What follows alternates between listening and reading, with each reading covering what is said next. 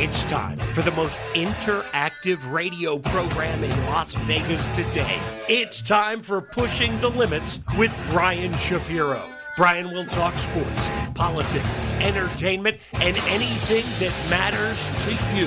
Feel free to call Brian at 702-221-7283. You want answers? I want the truth! Now, Pushing the Limits, here's Brian Shapiro.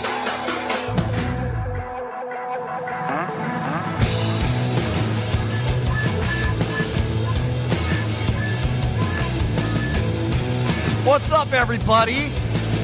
It's time to push the limits. What's going on? It's Shapiro at you on a Friday.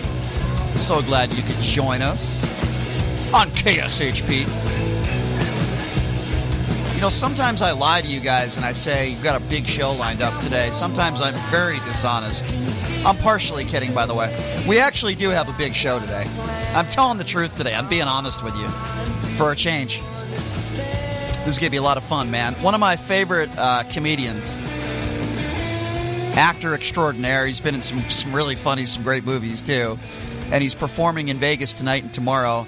The very funny and talented T.J. Miller will be joining me in studio. How cool is that? He's going to be joining us here at the bottom of the hour. I love a little T.J. Miller. He's great. One of my favorite shows he was in, too, Silicon Valley. I don't know if anyone's ever watched that one. I'm going to have to ask him about that because he left the show. So TJ's going to be joining us here in a little bit. Coming up here in about, 10 minutes or so, one of Tiger Woods' childhood friends. The guy was a family friend for decades. His name is Joe Groman. Played golf with Tiger Woods almost every day when Tiger was a child. I'm going to ask Joe Groman what he thinks of what Tiger's been able. I know Tiger's struggling a little bit today, which I actually thought would probably happen because of the weather. But just the fact that Tiger's out there competing in the Masters, got to get a perspective from somebody that knows Tiger very, very well. And Joe Groman, basically grew up with Tiger and his family. So we'll be talking to him coming up in just a few minutes here. So that's going to be a lot of fun. And I'll give you an update on the Masters, the leaderboard, all that stuff. I will let you know about that coming up here in just a few. Also, it doesn't end there. Coming up in hour number 2, as we know, the Major League Baseball season has started. And right in our backyard, we've got the Las Vegas Aviators at the beautiful Las Vegas ballpark. God, I love going to Aviator games. They're so much fun. Jim Gemma and the entire crew there just do a wonderful job. It's a beautiful, beautiful ballpark. I recommend anybody go check it out if you haven't. So we got Don Logan coming on the program, hour number 2. Of course, he is the president and chief operating officer of the Aviators. Talk a little baseball with him. So that's going to be a lot of fun as well. So as I said, we're jam-packed today. We got a lot going on, a lot to get to. I got to get to a little bit of what certainly is the biggest political story of the last 48 hours. And, of course, I'm talking about Supreme Court nominee Judge Jackson, who will be a Supreme Court judge. And that's a good thing. Listen, I think it's wonderful. We need more women as Supreme Court judges. We certainly need more women that are black and not just white people up there. I'm not trying to be racist, but I'm being honest. And the fact that she is black, I think that is a wonderful thing, and it's good for the country, right?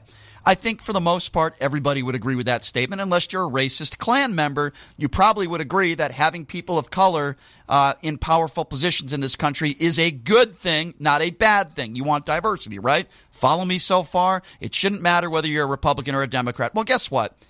Somebody who I think is an utter piece of garbage is South Carolina Republican Senator Tim Scott. Now, Tim Scott is black, and for whatever reason, Tim Scott decided to vote against Judge Jackson. That's right. He voted no on the confirmation.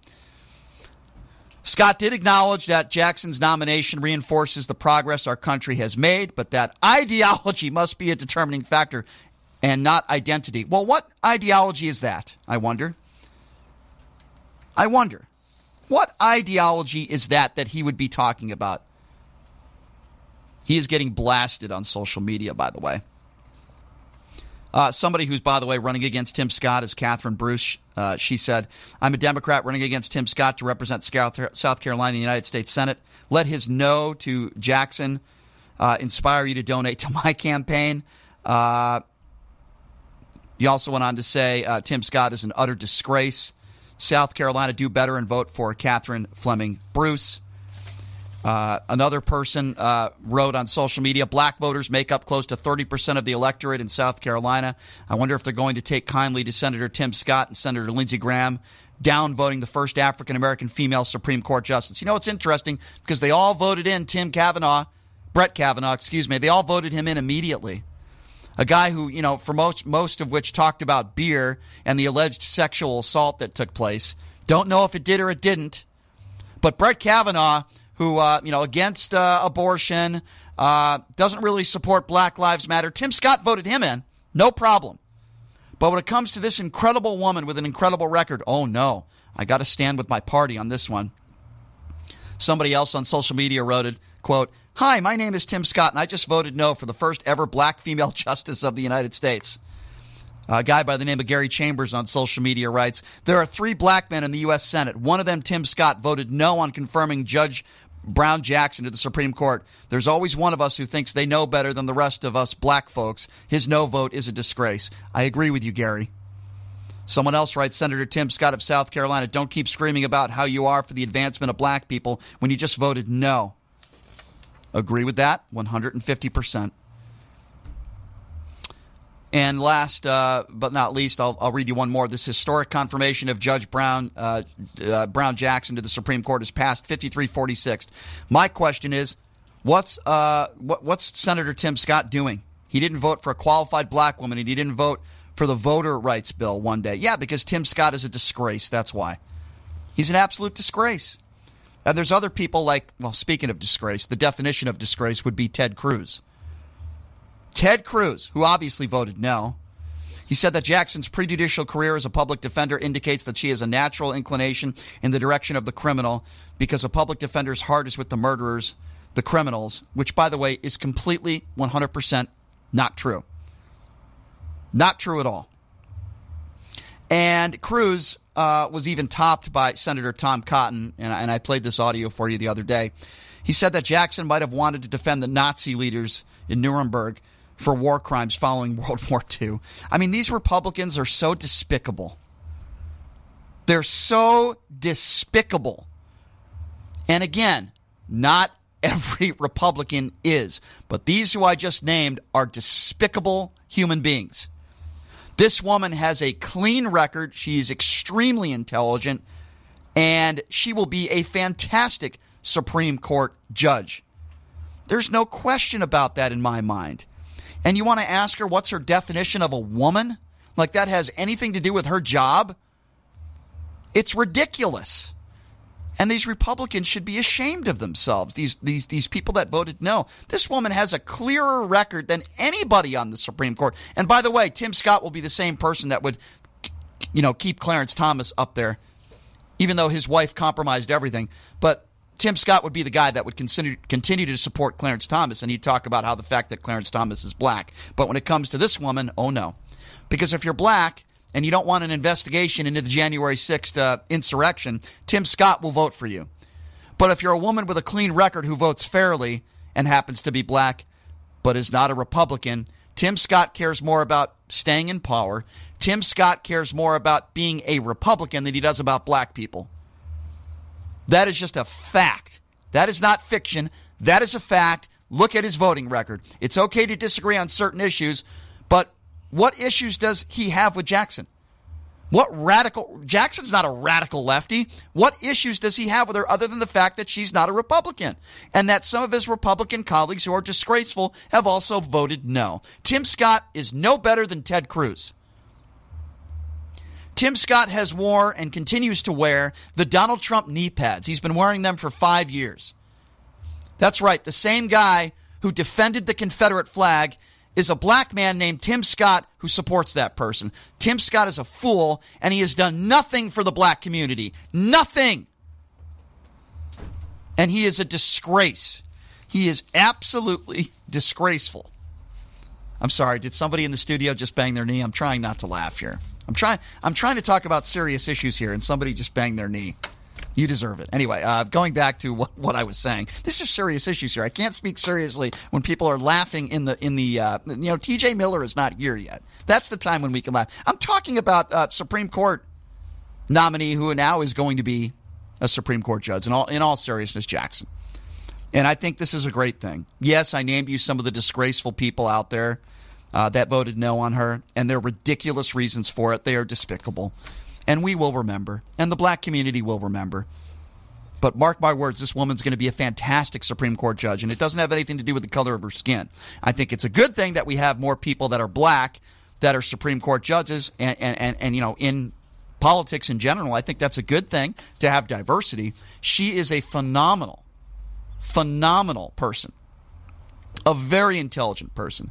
And yet Republicans want to attack her, the Marjorie Taylor Greens of the world, the racists of the world like Boebert. They want to attack her and say that she's soft on crime and porn. But what Republicans either don't know, are ignorant to, or they do know and they just don't want you to know, is that Brett Kavanaugh and many of those that are on the Supreme Court right now have very similar voting records and have very similar records in general when it comes to pornography. And Jackson is no different. No difference at all. But yet they want to attack her. And yes, you can make the argument the Democrats on the other side bring up things and try to score political points as well when it comes to Supreme Court nominees. There's no question about that. But this is utterly disgusting. Now listen, I was never a Brett Kavanaugh guy. I don't want to vote for somebody. And listen, whether he committed a sexual assault or not, I don't want a guy that just brags about beer and how he partied in college. I don't want to vote for a guy that doesn't want to, give women the rights to do what they want with their body. So I wouldn't vote for him for those reasons. But if you want to talk about character, who has more character? Brett Kavanaugh or Jackson? Because if we're talking about character, this is not even an issue. So again, I say it again, I'm happy that we have a little bit more diversity. Because in this country, diversity should be a good thing, not a bad thing. I could be talking about in the workplace. I could be talking about politicians. Whatever the case may be, diversity is a good thing. And if you do not think diversity is a good thing, then chances are you're probably afraid, if you're white, that one day on this planet, you're not going to be the majority. I call those people racists. Anybody who doesn't think diversity is good.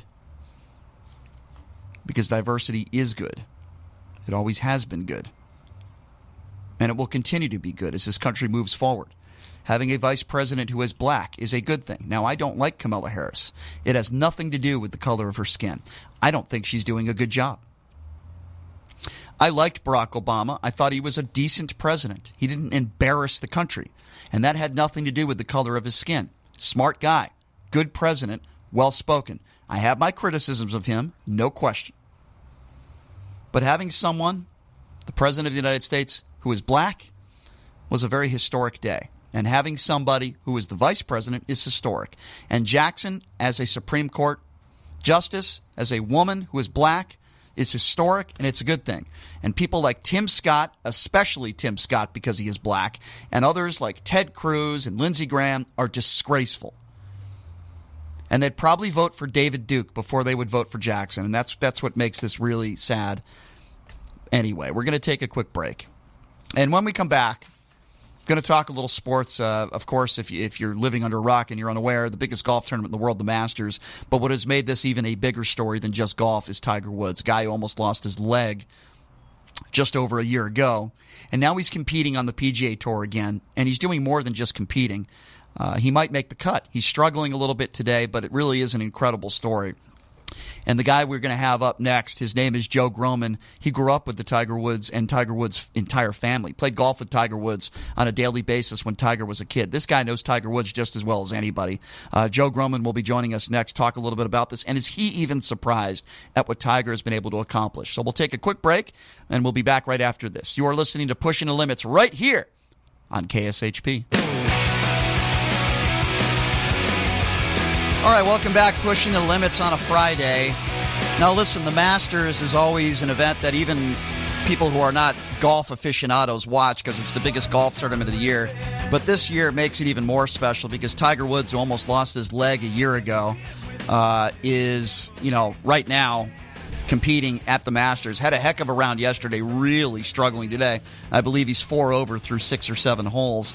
But it's just incredible that he's even competing. And the guy we have with us on the line right now, I said to myself, who could I get on the line who's known Tiger for a very, very long time? So Joe Groman, very close friend to the family for decades, played a lot of golf with Tiger and Tiger's late father when Tiger was a kid. So I wanted to get his thoughts on what's going on here at Augusta National, and Joe Groman joins us right now on the line. Joe, I appreciate you coming on. How are you? Hey, Brian. How you doing, man? Hello, Las Vegas. Doing good. A little nervous right now, man. A little nervous right now. Can't deny it. Yeah. I can understand why you're saying that. Tiger's struggling a little bit out there. Before we get to the round today, because you teach golf, you're an accomplished player yourself. Are you amazed as I am? And I know we could never count Tiger out with anything, but the guy, let's just call it what it is. The guy almost lost his leg over a year ago, and now he's playing golf at an extremely high level on the biggest stage. I mean, should I be surprised or should I just expect this from him? What's your thoughts on this? Well, because of the injury and his comeback from it, you should not be surprised. But to have come back from the injury he had, I mean, they were like questioning whether he's going to keep the leg or not. So this is absolutely incredible. To play this good because he's back, not so much, you know? Yeah. We were there. I was at Augusta Monday and Tuesday, and I was down there watching him by the sand trap and the chipping green. And chipping green, he was with Justin Thomas at the time, and he was knocking it inside Justin on a lot of the shots. So for his short game to be that good, yeah, you know, if he can just find the fairways and hit some of these greens, he had a tough time hitting greens yesterday. He got up and down like 9 times. I mean, we got to hit some more greens. Yeah. But, yeah, there's no surprise there as far as the ability, the fact that he can play. I mean, It's just the surprise is that he's even playing, you know, yeah, after almost losing the leg. It's incredible. You know, Joe, I said when he was out there last week, a week and a half ago, I said Tiger's going to play because he was serious because I said if he's not going to go all the way out there unless something catastrophic happens. He probably has been preparing for this for months and months, right? No, absolutely. You could tell because of the short game. I mean, you could see yesterday when he played, you know, he's obviously not able to get the hips through real good. He's kind of doing the Mo Norman arm swing a little bit, little slash and burn type thing. Mm-hmm. That's why he's gotten a little wild. If you swing quick with that type of swing, you're going to be pulling it a lot and pushing it. Yeah. But, yeah, it's just phenomenal to see him out there. Short game's looking so good. You know, he's not putting bad. He left a few short. A lot of the guys did yesterday. But, man, if this guy can find some greens, we're going to have to pray for some birdies on the back, it looks like. Yeah, because what's the cut? The cut's +3 right now, and if I'm not mistaken, where's he at right now? He's at +3 right now, yeah. So he's right there. So there's no margin for error, and obviously this would be it already is an incredible story, but it'd even be that much better if he could, in fact, make the cut. Do you think that Tiger Woods, after the Masters, do you see him actually playing in more tournaments like the Open and just regular events? Or do you think for him it's probably just going to be the majors because he doesn't want to put his body through this anymore? Well, if he can get back, he'll probably get back into it, you know. I mean, his life has changed. He's got his kid now. You know, he's more involved in that stuff. Do you remember when Jack, around the same age, Jack started just playing the bigs, right? He started only playing about, I think the minimum number you can play a year is 15. And he was, like, prepared just for the majors. He just wanted majors. I think Tiger's probably in that same thing right now, where he's just going to be really focused on the majors and the big events and the World Golf Championships and stuff like that. So, Joe, I know that, you know, you played golf with Tiger and his dad many a times when he was a kid and a teenager. I know you guys had a little bit of a falling out, and we've talked about that. Were you able to even say anything to him? Did he see you at Augusta National this week at all? You know, I didn't. I was standing 10 feet away from him, you know, when he was chipping and stuff. And it's not really the time or place to do stuff. People aren't in the crowd when they're on the practice facility going, hey, Tiger. I don't even think Augusta would even let you do that. Right. So, I mean, I could have easily said, hey, champ, you know, he still answers to that. Yeah. But, you know, it just wasn't the time or place. I'm actually moving to South Florida, be a mile away from Medalist. Oh, wow. And at the end of the month, so I'm looking forward. I'm going to go ring his doorbell, you know, and see if he wants to chat. So we'll see what happens there. So the reason why, I don't even know if to call it a fallout, obviously you were a very close friend with Tiger and his dad and his entire family. I would imagine the years have passed and everything has passed. It appears to me that Tiger is a little bit of a different guy, and I actually think he probably will have conversations with you. How do you think that's going to go? It'll be interesting. That Tiger documentary, I was in that. HBO interviewed me for 9 hours. They gave them all the awesome stories. And, of course, they only used the 5 minutes of the dirt, which was really disappointing for me. Right. Kind of painted Earl in a bad light. I've been doing like with you. I talked to you. You were nice enough to let me come on and talk to you and try to undo that damage, because it wasn't about, Earl was the greatest dad ever. And they didn't make that point in the documentary. You don't raise a tiger being a schmo, Right. And, that was kind of lost. So, I just won the National PGA Patriot Award. I'm doing a lot of great stuff. Wow. And, hopefully I can get on I'm not going to approach him unless it's a win-win, Right. So hopefully we can continue doing all the work we do with the disabled golf world and all that stuff. He has to appreciate that, and I hope that works out between you guys, because obviously you're a close friend. Obviously you still care about him, and I'm sure he will understand that. I wanted to ask you about this, the father-son relationship that Tiger seems to have with his son. Tiger said publicly he's not going to force his son to do anything. If his son wants to pursue golf, great. If not, that's okay. It seems to me the opposite of his father, of Tiger's father. It doesn't seem like Tiger wants to put anywhere near that type of pressure on his son. Is that a fair statement to make? Can you expand on that? No, not at all. Because I remember I asked Earl when Tiger was 14 one time, so I'd known him about a year now. Tiger was at the course every single day. There are weekends, sun up to sundown. He didn't have any friends, And then, I was worried about burnout, so I asked Earl kind of pointedly. I go, hey, what would you do if Tiger wanted to quit golf? And Earl said, as long as he's a productive member of society, I'm going to support him in anything he does. He goes, if he wants to be a postman, I'm going to support him. As far as the golf's concerned, I'm just here to provide the foundation for success. Mm-hmm. It's up to him to do the work. Mm-hmm. And, Earl would be on the range, Tiger would be on the course. Tiger would be on the range, Earl would be on the course. He just left him alone at the course. He wasn't in his dome. That's what people don't really understand. He just provided access, Right. And if Tiger had a question, he'd go ask Earl about it, but he was never grinding on him. And that's a misconception that a lot of people have. He was like... It seems to me, Joe, the one thing that really people talk about Tiger's father, the one negative thing that always comes up, and I think you can understand this because you kind of saw it firsthand, was the cheating. The cheating, the womanizing. Other than that, listen, Tiger's father raised a heck of a golfer. Tiger Woods certainly has his flaws, like we all do. At times, I think he's extremely selfish, and obviously he was not a very good husband. But what do you have to say about that to kind of put this to bed? Because I think most people have, and I can't imagine anyone out there not rooting for Tiger this week. What do you have to say about that to kind of put that stuff to bed? That's it. That was in the documentary. I kind of came clean because Tiger, saw me, bringing skirts around the course all the time and introducing them to him. And, I was unhappily married at the time, so he saw me doing the exact same thing. Earl, he would see him do that stuff. And it was just a different planet and a different world back then. And it was what it was. But when the issues came out, it was like the only chink in Tiger's armor. We nurtured this kid so good on all the other aspects. His only chink was his view of marriage and respecting your wife and respecting your marriage.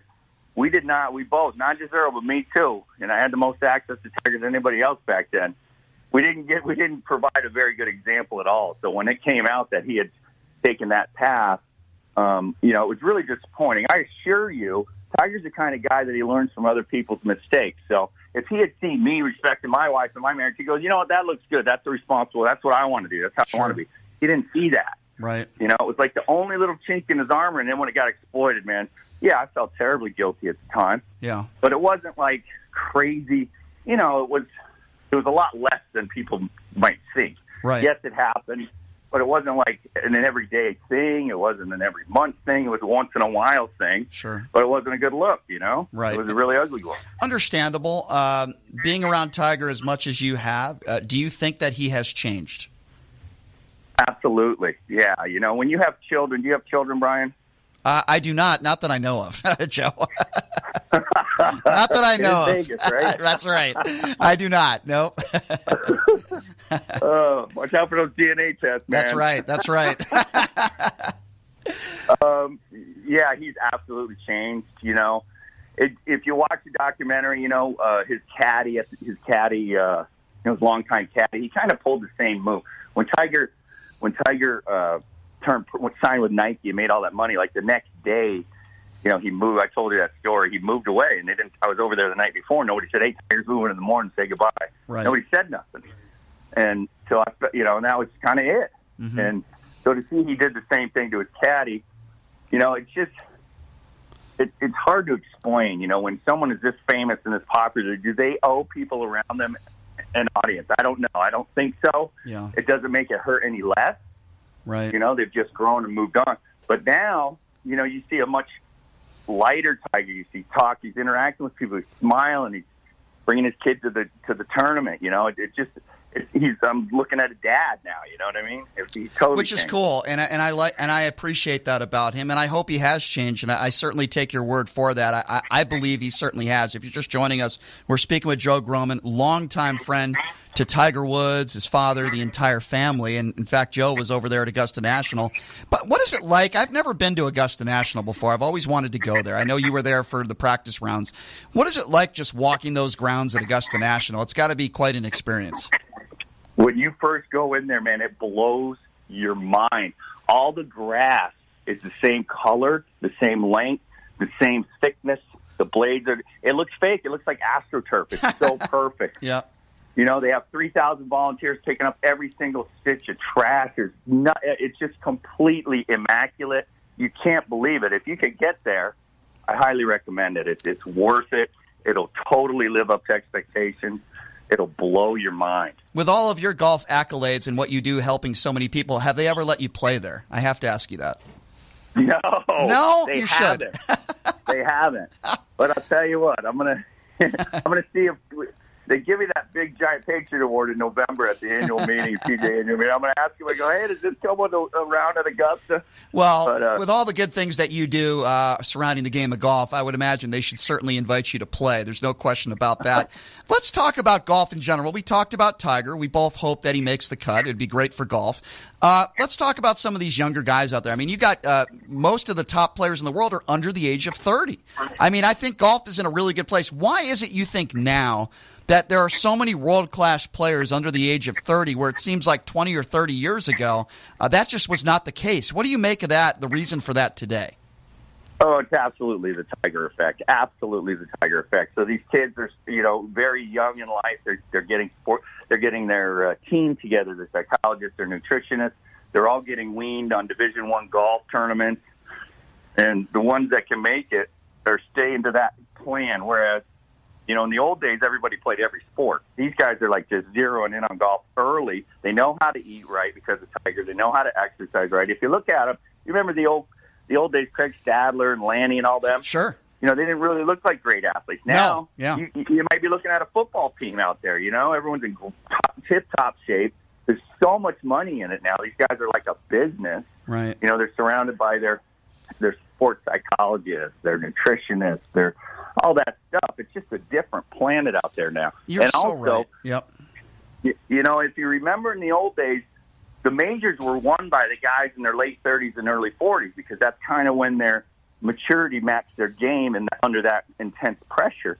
Well, now these kids are being weaned on that stuff, Right. So right. I think they come to the tour with a lot more experience, a lot more understanding of what it takes to win, the work, all the behind-the-scenes work you need to do. Nobody knew anything about that, You are guys so are right. smoking cigarettes out there in the old days. Right. Burgers at the turn. That's right. Yeah, you're basically describing John Daly's entire career. But no, Joe, you are so right. And I tell people this all the time, how Tiger changed the game. When you look at these top 10 players in the world, I look at, like, say, a Victor Hovland, for example, or a Brooks Koepka, or Dustin Johnson.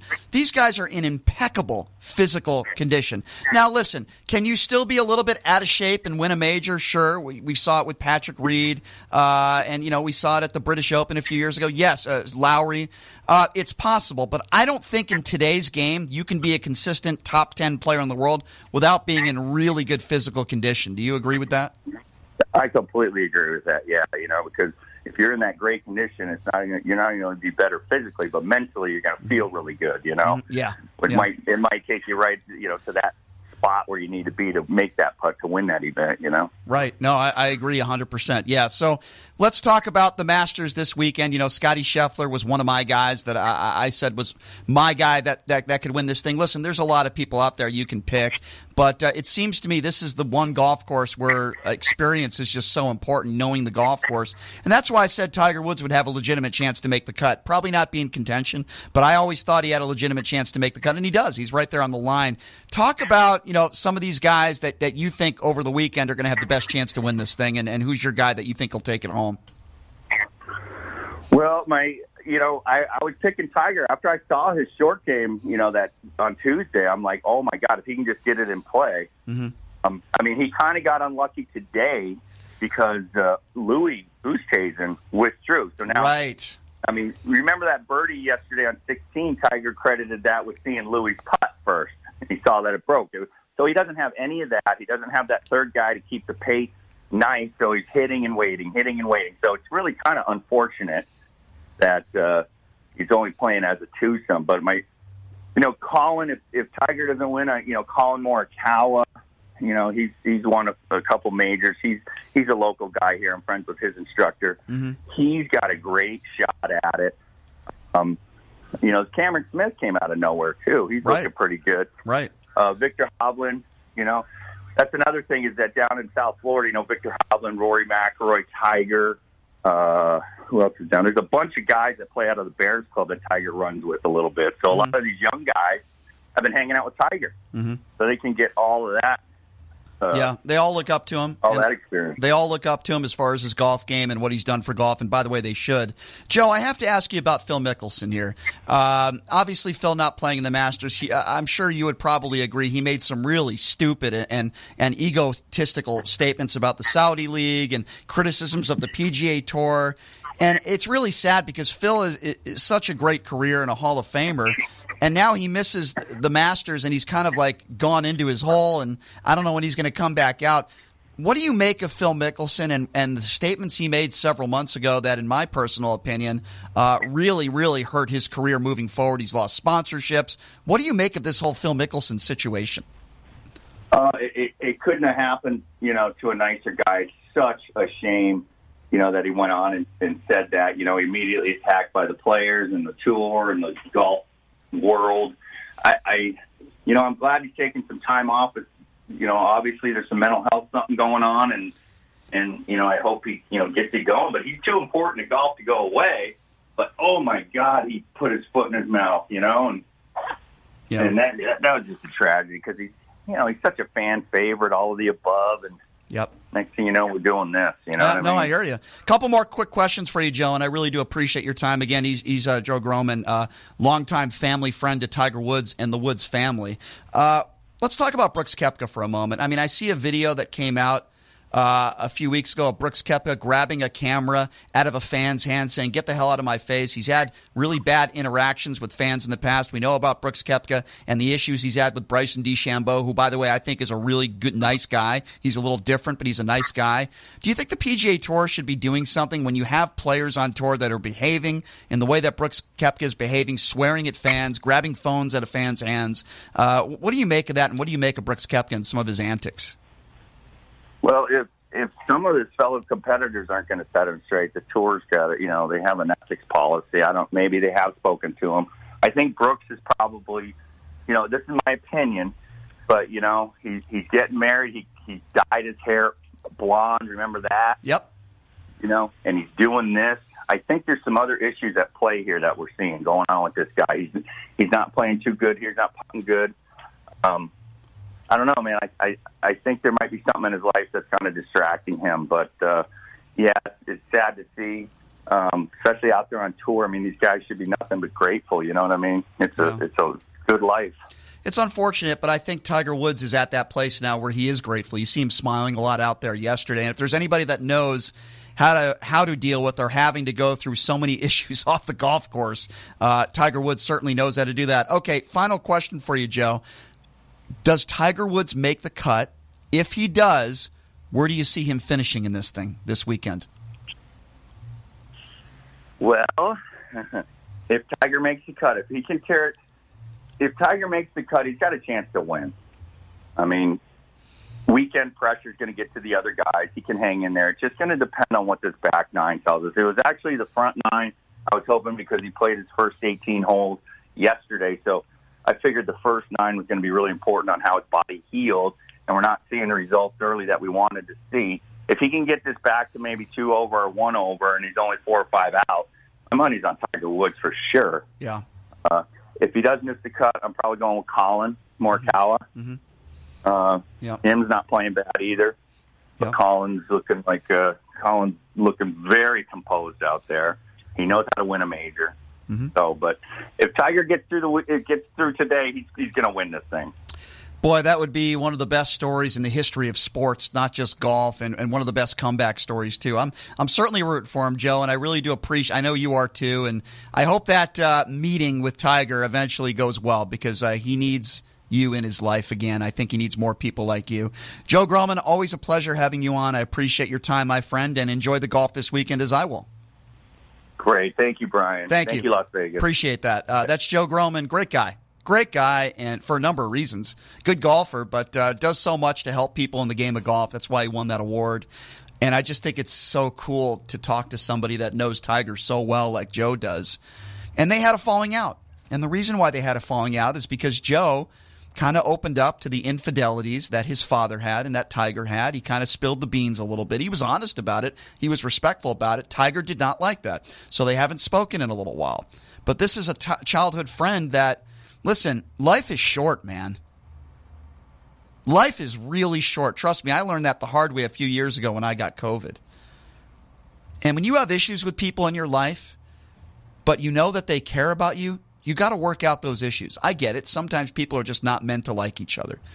But I really hope he repairs that relationship with Tiger, because I think Tiger needs more people like that in his life. People that know Tiger since childhood. I think that's important. I don't know how this is going to play out. I told you that Tiger was going to play. I was right about that. I told you that Tiger was going to put up a good number yesterday. I was right about that. I also told you I didn't think Tiger was going to play well today. Not because he doesn't have the game, not because he's not feeling well enough, but the weather. When it's cold and windy, Tiger does not play well. And a part of that probably has to do with his physical condition and where he's at right now. Tiger does not play extremely well when the weather's cold, windy. He just never does, very rarely. And he's struggling out there today, and he's right on the cut line. And everybody around the game of golf is rooting for Tiger to make the cut. Everybody involving the PGA Tour, all of, I would imagine, just about everybody that is playing in this event wants him to make the cut, because it's great for the game, it's great for golf, and the viewership just skyrockets. But Tiger is, what a life he's had. The ups and the downs are just incredible. But I'm not sure there was really accountability with Tiger when it came to this car crash that he was involved in a year and a half ago. I think he got very lucky on a number of fronts. He got very lucky that he didn't get killed. He got very lucky that he didn't kill anybody else. And he also got lucky that they didn't give him a blood test, because I am not buying the fact that it was speeding, because it wasn't. I am not buying the fact that, he just lost control of the vehicle, because it wasn't. Based on the evidence and what I've seen, and I've actually talked to people who are experts when it comes to investigating car accidents, and they told me they believe that Tiger Woods fell asleep at the wheel as he crossed the center median, and by the way, never went on his brakes. You lose control of your vehicle, usually the first thing you do is you slam on the brakes. He didn't do that. I believe he was sleeping at the wheel. And I believe the reason why he was sleeping at the wheel is because he was under the influence of something. Not alcohol, but maybe some pills. We all know that this has happened with him before. So I personally believe that that's what caused this crash. When I say, not really held to account, certainly he was held to account with the hundreds of women that he slept with when he was married. He paid the price for that one financially and in the public eye. That was an embarrassing situation. I certainly hope he learned his lesson from that. But Joe is right. When I see images of Tiger Woods in the video of him with his son, it's really nice to see. It's really touching. He seems to be a good dad. And I said on social media, I said, I'm not going to root for Tiger Woods because, Tiger Woods is, what he did to his wife. I'm not going to root for Tiger because of that crash and what he did there. But I said it's going to be impossible for me not to root for Tiger Woods this weekend, because of everything he's gone through. And I know everybody, usually loves a good comeback story, and this is the ultimate comeback story. Listen, he's not going to win the Masters. He's pretty much put himself, for the most part, out of contention this week. He's not going to win the Masters. But he certainly right now is right on the bubble of making the cut, which would be an unbelievable accomplishment. Listen, it's an unbelievable accomplishment whether he makes the cut or not. But just the fact that he's competing at this level is just incredible, and it leads me to believe, based on what we have seen, is that he will be playing in many more events. He will be playing certainly in the other majors this year. I don't think there's any doubt about that. Unless something catastrophic happens to his leg, which I don't see happening, he's going to be playing. Which is great for the game of golf. All these things are positives. This is great for the game of golf. But golf is already in a good place. A lot of good young players out there competing at the Masters at Augusta National. Golf is in a fantastic place right now, but if Tiger Woods can make the cut, that makes things all the more better. That is for sure, and it's the one golf tournament that I watch every year. Sure, I watch the majors here and there, and I'll watch events here and there. When the PGA Tour comes to Las Vegas, I always support the Shriners. They do a great job. Patrick Lindsay and the tournament director, they're really good. They do a fantastic job.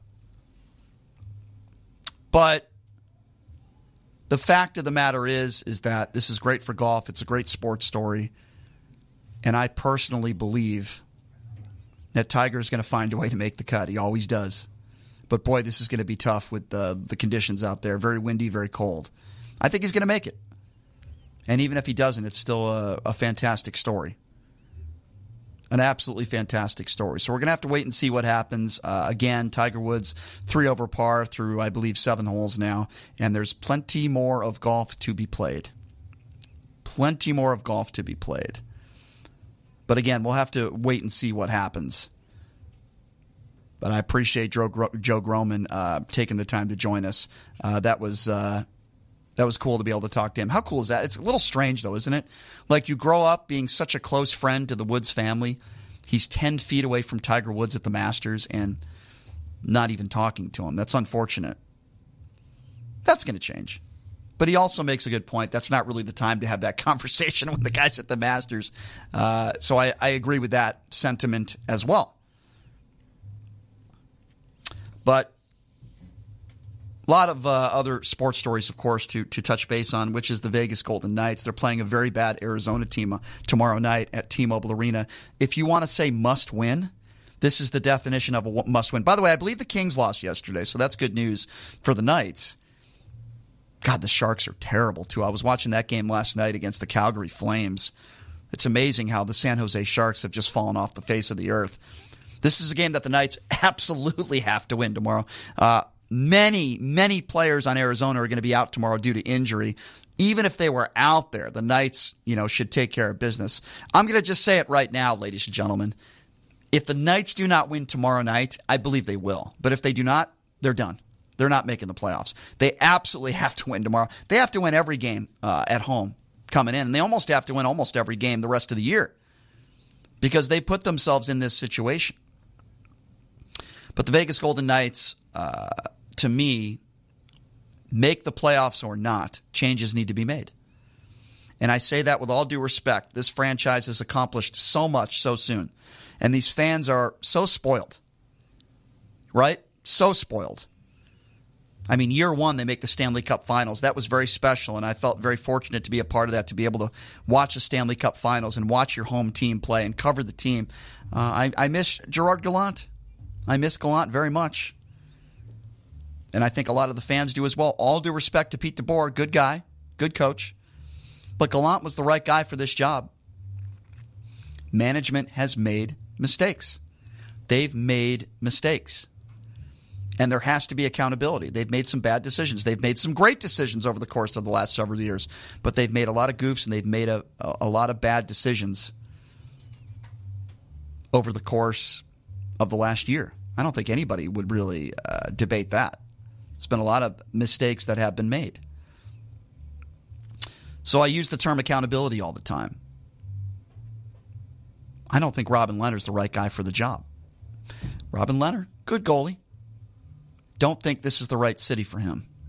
I don't think this is the right team for him. This was the perfect place for Marc-Andre Fleury. And he loved it here. He loved the fans. He loved the organization. That was mistake number one. That was absolutely 100% mistake number one. All right. So here's what we're going to do, ladies and gentlemen. We're going to take a quick break. And when we come back, ladies and gentlemen, one of my favorite comedians of all time. The guy is hilarious. He's an actor extraordinaire. He's a comedian. And he's performing in Las Vegas this weekend at Wise Guys Comedy Club. The very funny and talented TJ Miller is going to be joining me in studio. So we're going to take a quick break, and we'll be back right after this with TJ Miller in studio. You're listening to Pushing the Limits right here on KSHP.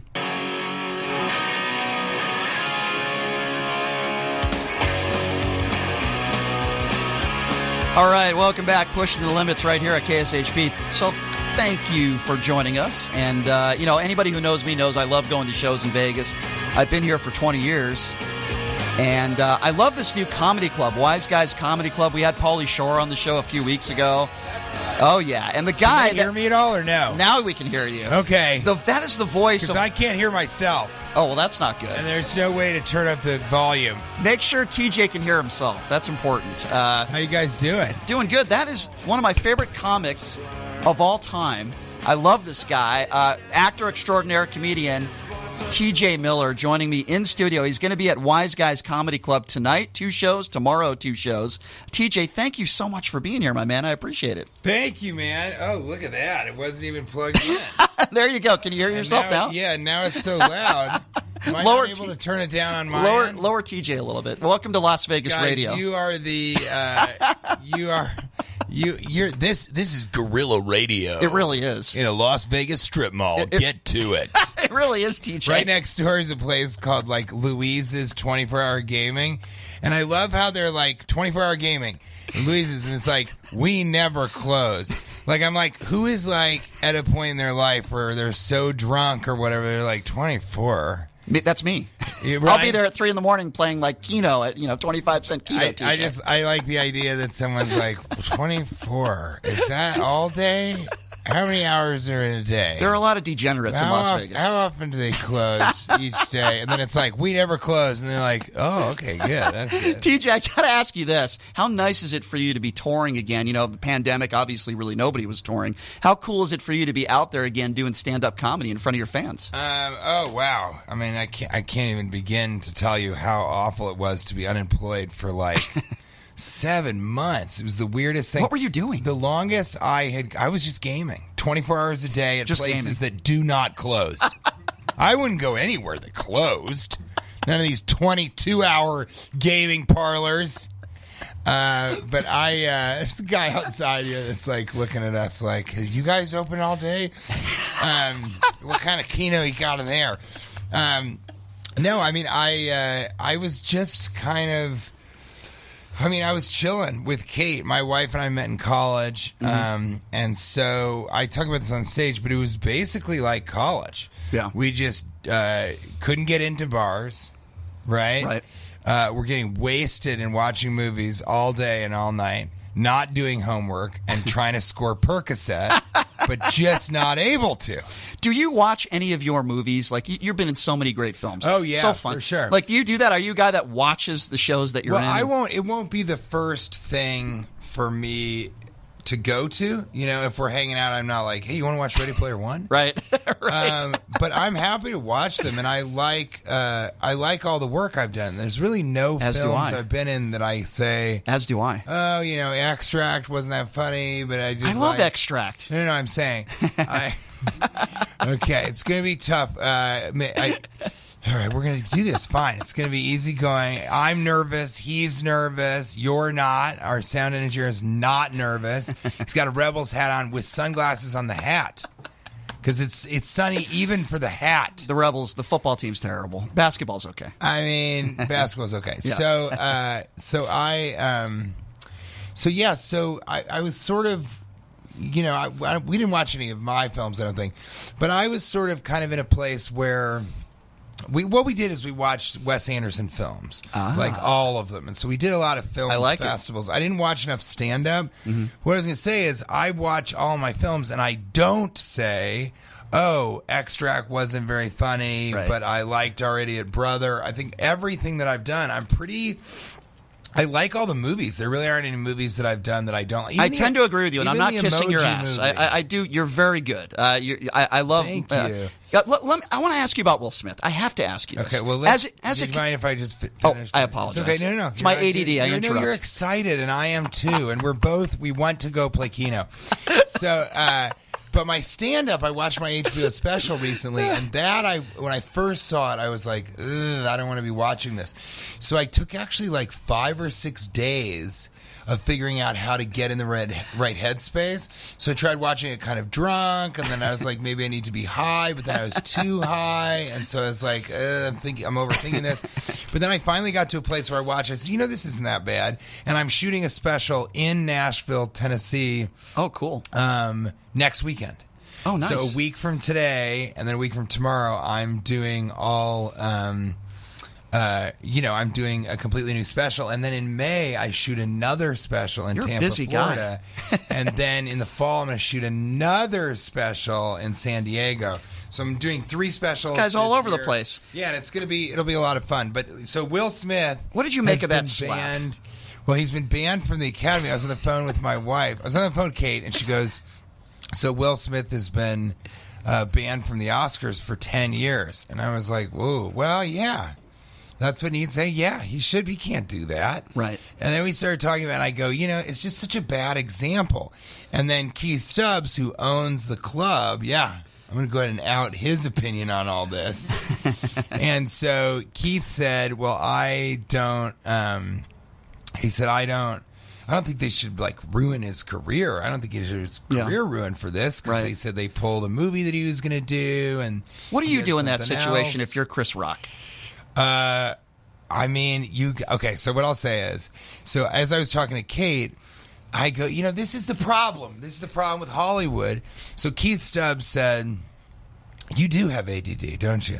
Major. I have ADHD, but the worst. I'm TJ. feeling like, oh my God, I'm counting my blessings that I can at least wait through a full story of somebody talking. I'm sorry, TJ. No, you're doing great. This is all part of it. And so, Keith, he said, and I said, you just can't. I was talking to Kate. I go, you can't hit somebody. It's not like it's an allegation or they said that he did something. Right. You don't have any, or even Weinstein. We started talking about that. Like all they have is, this audio of him saying, come into my room. You don't want to make an enemy of me. But none of us know if those girls were like, if this gets me in an Academy Award winning movie, I'll let him go down on me. I mean, we don't know. But what we do know is that Will Smith, after Chris Rock made a pretty funny joke, a harmless joke, but just like a dumb G.I. Jane joke, stupid. Yeah. And it's a bad movie. That's part of it. And she was hot in that movie, though. Yeah, but it's, I just think it's, wait, now, was Jada Pinkett Smith in G.I. Jane? No, she was not. So anyway, I wish she was. Yeah, but nobody. It's just such a dumb. It wasn't a big deal. But for him to go up there and just hit him and then sit down like nothing was wrong. How did they let him stay there though? Well, TJ? because nobody knew what to do. This has never really happened. I mean, it was much worse than when Kanye West was like, "I'm sorry, this should have gone to Beyonce." Everybody was rocked. Has anyone ever been close to doing that to you? You've been performing for years in front of a lot of people. An Atlanta guy rushed the stage. Did he really? But so recently I had a radio host ask me, what would I do if I was Chris Rock? So I'm just going to jump back into that to Did answer I interrupt his again? question. I'm sorry. I'm just going to answer his question. And then I'd love to get to your questions. But I've got this radio host. He's from the past. And sometimes I'm like, I better deal with that first. So what I would do, just let him know that this is what I would have told him. Okay. Pass it on to him. And so what I think was so funny was, and I said, you have the evidence. This guy went over and hit this guy and then sat down and was like, keep, your name, my mother, and also the Oscars bleeped that. They were able to bleep it. Mm-hmm. So people knew what was going on. And then they said that they tried to eject. That's not true. They just didn't know what to do. Right. But if you watch the video, and this is so great for comedians because we know, If you watch the video, he slaps him, and then Chris Rock kind of, is dazed, and he's like, and I think he says, like, okay, Will Smith just smacked me. This is the greatest moment in television or something.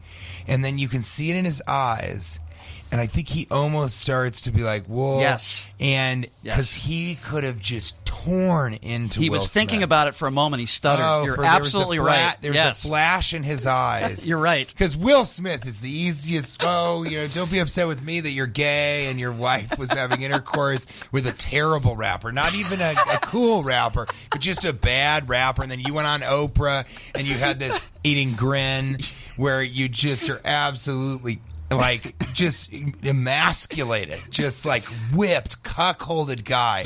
And your stupid son who looks like an idiot and has only made terrible music. The Karate Kid movie. Who I like, right, the Karate Kid movie. And he was in a terrible movie with you. How sad is that? It's really you bad. both get to go to the premiere together and have everybody be like, I guess Will Smith can make whatever trash he wants to. And then his strange daughter is just whipping her hair back and forth. They're weird people. What the hell is going on there? And also, I would be like, and is it now the time to say that you're a Scientologist? Yes. And that's part of why you did this? He has a lot. I'm not Chris Rock. I just did a very funny roast. Well, imagine what Chris Rock would have done. And I met him recently because I know Chappelle. And so I saw him, the Comedy Cellar. He's working on a new special, which is going to be amazing. And then they both did a show together at this club called The Stand. And so we've seen each other around all the time. And I met him, and he's just like the nicest guy, but he's a little dude. It's very small. He's not a big guy. And so that's almost more pathetic that because you think Will Smith would have done that to The Rock? No, absolutely not. You know what else I think? I'm not sure Will Smith would have done that to a white person. Think about the weird psychological complexity of that. I brought that up. I agree. He definitely wouldn't have done it to a woman. No way. So I think it's really sick that it was a small black guy that he went over and there's going to be no repercussions. Agree. I'm not even sure he would have done that to Kevin Hart. Probably not. Kevin Hart's even smaller. If you He's even smaller, but I think maybe true. he would have swung back or something. I agree. He just knew that 100%. Chris Rock wouldn't do that. And so it was really sickening. And what I think is funny is that now people kind of need to take a look at themselves and say, when this person, Kevin Spacey's not the best example, but like he had an allegation by this young guy. Right. He goes to court. The judge immediately sees that this is not real. Everything's changing. He doesn't want to, or whatever. So they throw the case out. And it's like, so with Kevin Spacey, do you then go, I'm not watching his movies, which I think is not He's been true. canceled completely. Yeah, but you know what? He did a show. Brilliant actor. Yeah, but he did a movie. He has a movie that's coming out. But I think, so like, right, they just wanted to cancel him completely. Yep. And so you look at that, and then you look at Will Smith, and it's like, Will Smith hit Chris Rock in the face. It's assault. Yeah, absolutely. Yeah. And so he does deserve to get canceled. Agree. But I think that, because he's the only one that definitively, Louis a different story because he said, yes, I did masturbate in front of these women. I don't think Louis C.K. should be, I don't think what he did was sexual assault or anything like that. I love Louis C.K. No, another brilliant comedian. It's so weird that it's consensual. It's weird, right? Like, yeah, sure. And then they're like, he ruined, Chappelle has the best joke on that. I can make an appropriate question, say, do you ever do that with your wife? But that would be very inappropriate, TJ. I would never ask you that question. I don't, because I don't understand how that's like hot. I guess no woman wants me to do it. Everybody in a regular marriage who's been married for a while, yes, perhaps if your wife is like, we don't have time to have sex, I have to shower, you're like, just whip it out. If I just take a peek and just, I'm just watching you and venerating your beauty, that type of thing. You see how I try? See that my ADD? I was focused there. I tried not interrupting. Yeah, because it was about jacking off. That's while true. There's a naked woman. That's in the true. shower. That was very exciting. That'll really hone in your. All right, I got to get this out of the way. I was a huge fan of a lot of what you've done. I loved Silicon Valley. And I know you're asked this question all the time, but I'll ask it a different way. I stopped watching the show when you left because I thought you made the show. I mean, there's a lot of brilliant people on the show. I'm sure you would agree. Oh, yeah, absolutely. But I stopped watching it when you left because I didn't enjoy it as much. I thought the show went downhill a little bit when you left. That was the greatest cast. So what happened was I wanted to leave because I was doing too much. I was just doing films. I was performing stand-up every night, so I wasn't really sleeping that much.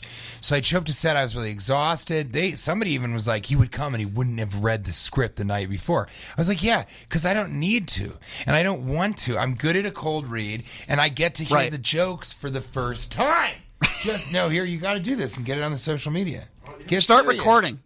He's a new manager, and so that's he's okay. Trying to. We got it. We got the video. We got the video. We'll get it up there. We got a couple. But like Wise Guys, how people want to go and see the jokes for the first time on Silicon Valley, I would go and I would do. I would go and do a cold read. I'd hear the jokes for the first time. I'd crack up, and it was genuine laughter.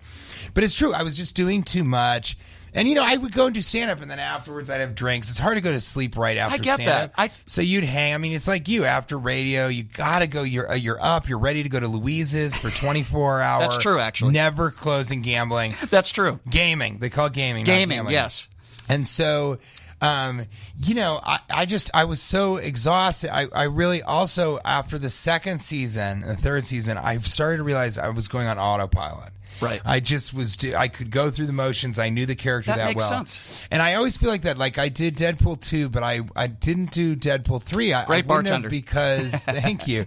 Because I just feel like it was, you don't want to do a character for more than 3 years. I understand what you're saying. Years. Everything you're saying, TJ, makes complete sense. However, with that being said...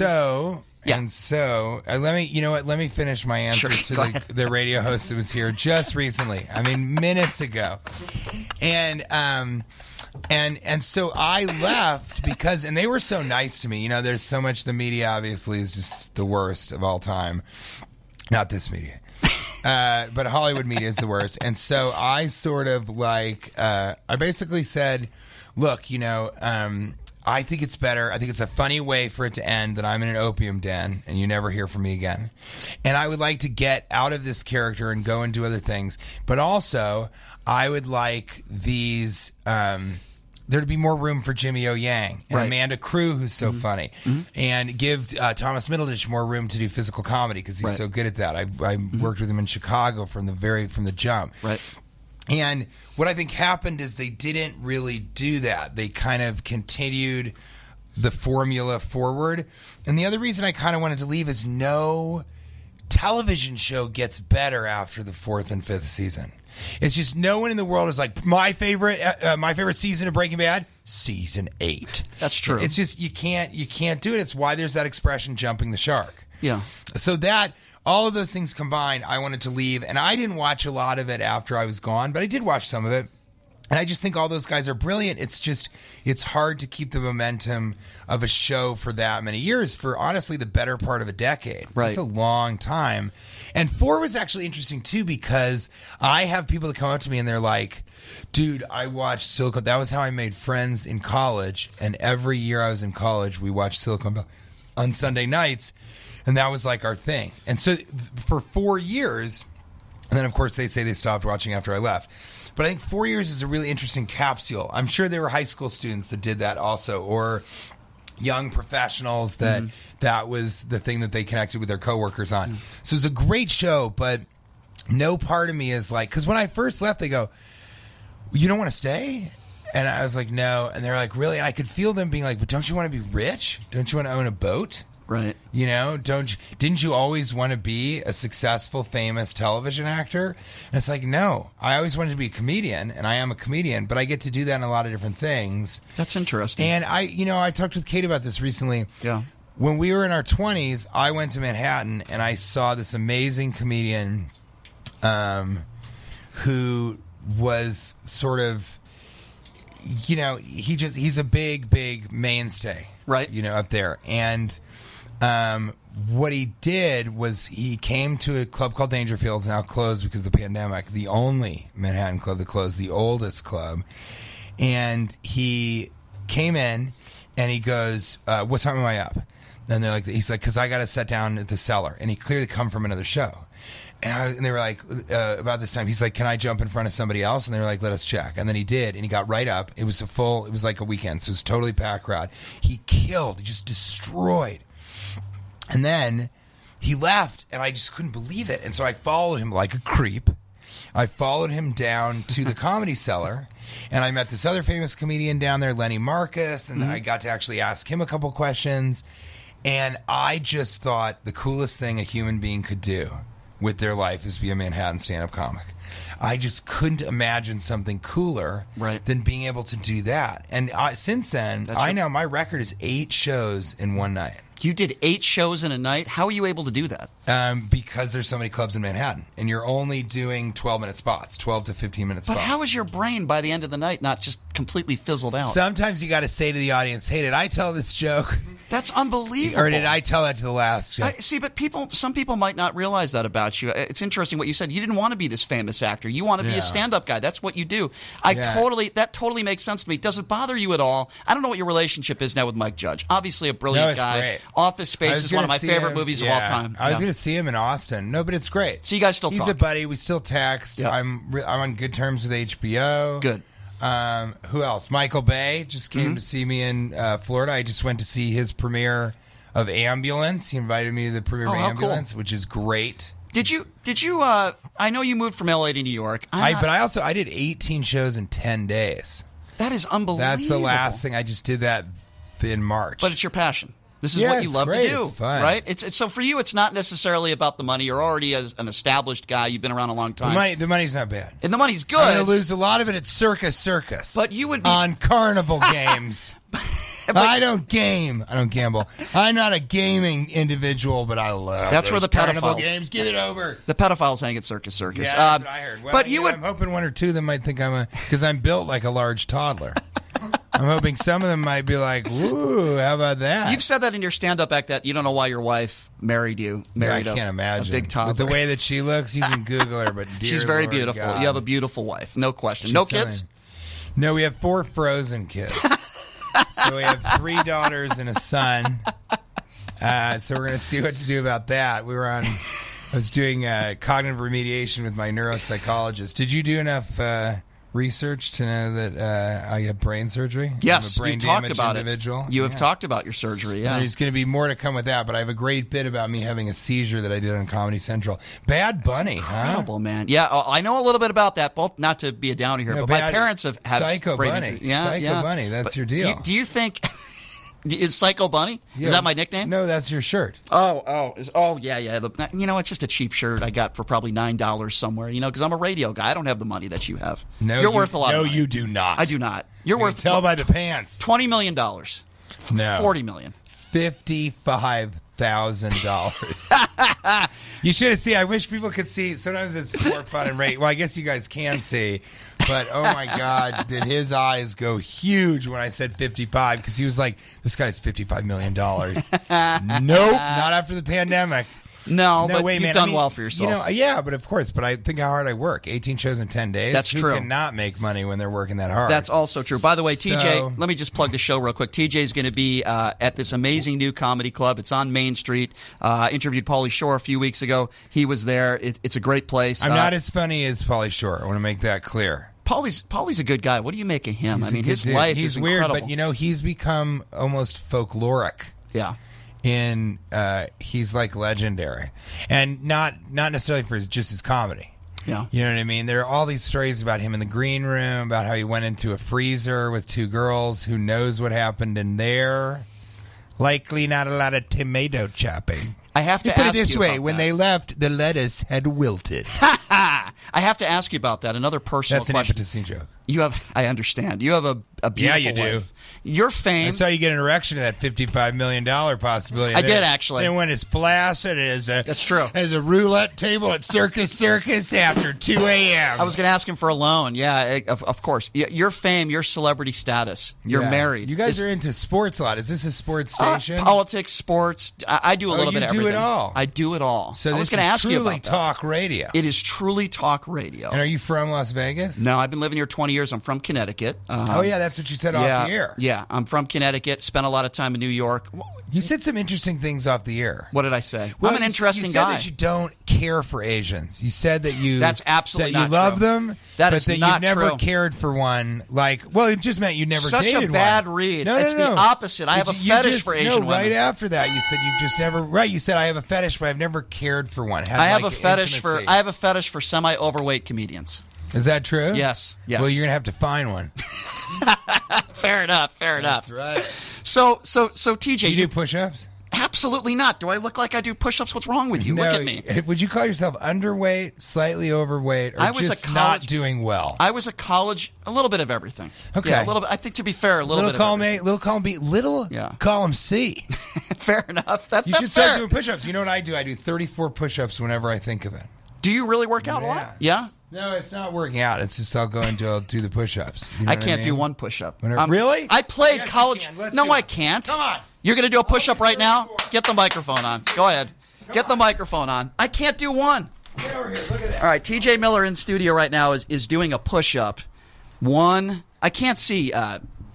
1, 2, 3.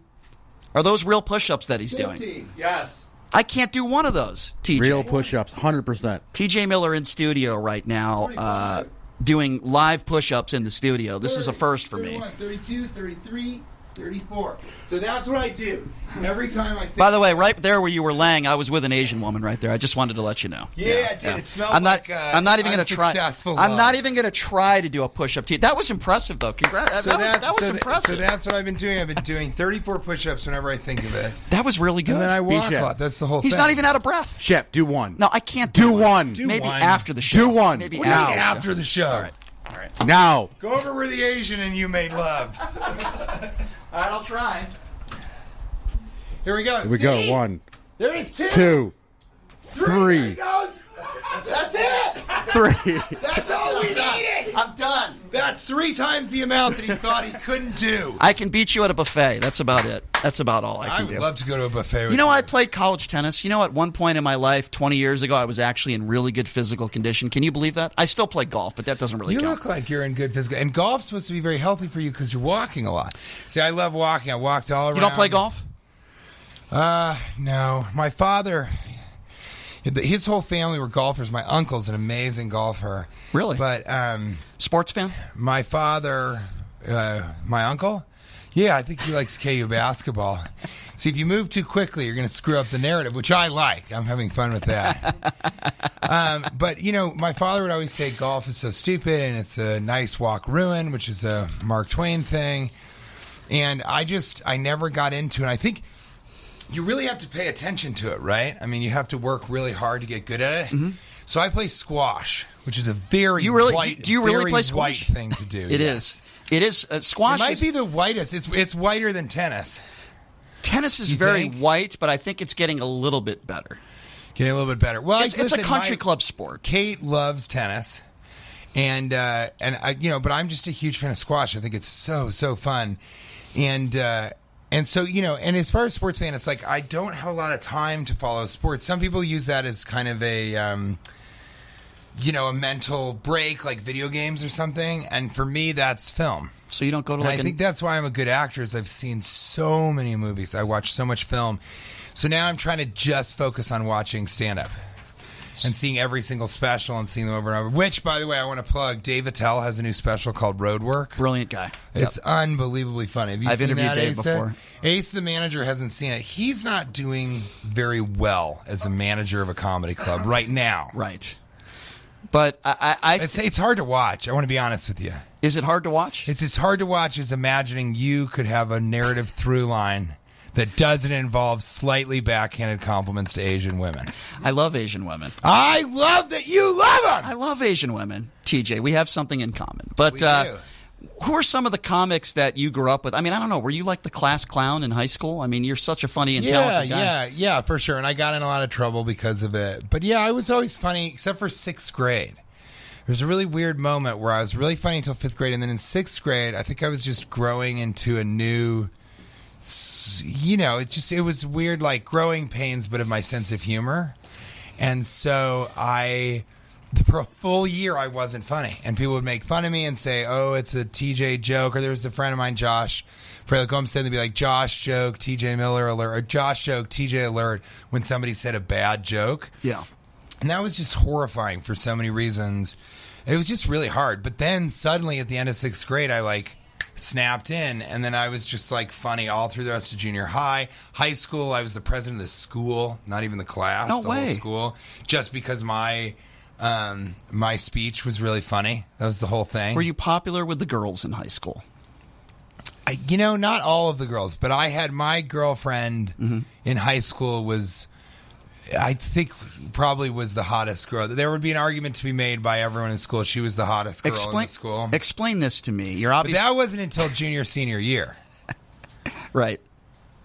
Do you have your own bobblehead? I did it again. I interrupted him again. Do you have your own bobblehead? But when he talks about how popular he was with women, do you see how I'm trying to like come up to his level? I need You know some what I mean? ADHD medication. Does anybody have any on hand? No. I do. It's called nitrous oxide. Oh, this guy's opening one right over there. But you're such an interesting guy. There's like a million questions I can ask you.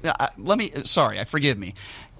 You're a beautiful wife, married guy, but you're a famous celebrity, right? When very attractive women come up to you, is that difficult for you? I would imagine a lot of women hit on you after not shows. Really. And this is what I always say. I had a thing, which I think has created problems for me, but long term it's going to be much better, which is I had a thing where I went on the road. All I cared about was the work and kind of getting up. You know what I mean? Fine. I was always chasing, where's the party? Let's get some booze in our system. Let's get some weed going. Right. And I never chased skirt on the road. And so that's kind of the deal. It's like also she's so... every time I meet a girl, I'm kind of like, what's the end game here? Am I going to sleep with this woman and it's disappointing and she's not as hot as Kate and she's not as cool and that type of thing. Right. So it's really not that hard. I will say that a little while ago I was in I think it was Edmonton, Canada. And then there was another club also. But in Edmonton, Canada, there's this really cool girl. She's a waitress. And she was like a little younger than me, but still, not like 20-something or whatever. And she was really cool. She was really beautiful. And she reminded me of an ex-girlfriend that I had before Kate. And that was the first time that I was like, all right, I get it. I get why guys are like, all right, here's something new. Here's something different. Here's something that reminds me of something like that. But no, I don't think I would ever. The other cool thing about Kate is like, if I was, let's say that night was like Friday night and I was staying through Sunday. If I met that girl and we talked and something, I could call Kate and be like, I met this girl. There's kind of something there. Right. I'd like to maybe sleep with her. I think that would sort Your of wife be would the let you end do of that? it. No, I would have the conversation with her. You would have. That's what I'm saying. Well, you're a good husband. And she but also what a wife that she wouldn't. What be if like, she came what to the you F, though da-da-da. and asked you about, hey, I want to be with this man? We would have a conversation. You think that's something you would ever let your wife do? If it was you, yeah, because I feel like Is she after she attracted- slept with you, she would be like, ugh. She said, Yeesh. I heard your If wife you can has see, a. it's pulling the collar. Yikes! I heard TJ's It's wife. getting so hot in here, the steam coming out. See? I heard TJ's That was wife. the worst shit I've ever had. TJ's wife, if she has a fetish for bald Jewish guys, then I'm her type. There's no question about that. I don't think that you're that Jewish. I haven't seen the top of your head, but I've seen the bottom of your scrotum, and yikes. I grow hair in all the wrong places, I know, TJ. you got this upside down. Yeah. You got to ask your Jewish God to do a reversal of fortune. I do. You're now, right. my father's bald, my uncle's bald. You can make it work for you. I try to make it work for me. I do the think best. so. I do the Are you best married? I can. Do you have a I am wife not. person I was or a engaged to human an woman? Asian woman at one time. Is that true? I was. Cambodian girl. Oh, my You lived in L.A. God, I hate that's so L.A. Can funny. I ask you about L.A.? I hate Los Angeles. Okay, let's talk about We that. live in Manhattan, so we live I in love New York. Yeah, Okay. it's great. Can you tell me if you agree or not with this? I think L.A. people, they're very fake. They're very phony. I feel like New York people, they're in your face. F you. This is who I am. If you don't like it, go F yourself. I feel like people in L.A. And I'm generalizing. There are a lot of great people in L.A. too, but I feel like people in L.A. are Please phony. introduce me to them. And people in New York are just more real, in your face type people, for right? sure. Do you And agree? they're not. They used to have this stereotype of New York. Where like, I'm walking here. Yeah, go F yourself. Da, da, da. And that's just not the case anymore. Like since September 11th, and now after the pandemic, it's like people are all really nice. They help tourists. Everybody's nice to each other. I almost never have somebody in New York yell at me, and if they do, often I'm like, "You're right. Yeah, that was on me. Yikes! Sorry. I was sitting on your car at a stoplight, and you were waiting to go. That's an appropriate honk." But no, I thought that Los Angeles, I hated the city. It wasn't as much the people. Now when I go back, the people irritate me more. But also we live in a place called Hollywood Heights where no one is in the entertainment industry that lives in our like neighborhood. And so if you can stay away from that, but like, yeah, as I go there more, it's like even people that are great friends of mine, Kate and I was talking about it. It's like they've been swallowed into I feel in some ways that, and it's not bad, but I feel in some ways that Pete Holmes is sort of swallowed into Los Angeles, or maybe Kumail has been swallowed into Los Angeles, and they've been very successful. Right. In fact, in part because of it. But I think once you get swallowed by it, you can never go back. You can't really, and it's an age thing. Yeah. You know, I think if you're in your early 30s, then you can go, all right, I'm going to move to somewhere else. If you're in your mid 40s, you're just going to go and start over in New York. There's very few people that can do that. But that's okay. It's just not a life that we wanted. Like, we don't care about having a pool. When we were in Los Angeles, we never went to the beach. You know, we lived in Hollywood, which is a lot like the Hollywood Casino. Except it still exists. And, you know, I think that New York is just, it suits our speed a lot more. And I never understand there's so much traffic in Los Angeles and people like, awful. Yeah, I hear about the traffic. No, it is awful. Terrible. And I go to other cities like Atlanta and Denver. Right here. And they're like, oh, the traffic is so awful. I'm like, please. There's no traffic here. Spend 3 days. Yeah, it's terrible. 3 days in Los Angeles. People are rude. So is that, and we just never wanted to go to the beach. So there's nothing there for us, really. And New York is just nonstop. I feel really calm when I'm in New York. And other people say, oh, you know, well, that's not really the case, whatever, with, and I'm like, it is, though. It is sort of the case that New York is calming. We move that speed. That's kind of our deal. I love that. So one of the reasons why I got into radio, guy from New York, Howard Stern, right? That's why I got into radio. So for you, I'm sure you get this question a lot. People that you looked up to. Steve Martin. That's your guy. Yeah, I think he was the main dude. And then much later, but definitely, and I liked Nick Swardson. There were other. I thought Ellen, when I did Ellen, I've been to Ellen a bunch of times, and I would always talk to her about her stand-up because I thought brilliant. She was one of the best, and she really was so funny. And then I liked The Far Side a lot. That's kind of a weird one to cite as an influence. And then the greatest stand-up of all time, in my opinion, is Norm Macdonald. Oh, wasn't he the best? I think Chappelle's incredible. I think Bill Burr's incredible. But I think for my money right now, the greatest living stand-up comedian is probably Louis C.K. He's the best. But I think Norm Macdonald so far has been the best. Those are my favorites, It's more me, too. I could see that. Yeah, I love Norm. I love Norm. Those guys. I saw Norm, Tiger versus Phil, the golf tournament here, and Norm was on the golf course. And, and I'm hanging out with him. I said, how is Artie Lang still alive? And we were talking about Artie a little bit. Such a great guy and brilliant comic, right? I mean, I love Louis C.K. He's a nihilist, and so I am also a nihilist, and he just was doing really important work. I thought philosophically, Norm Macdonald was really something.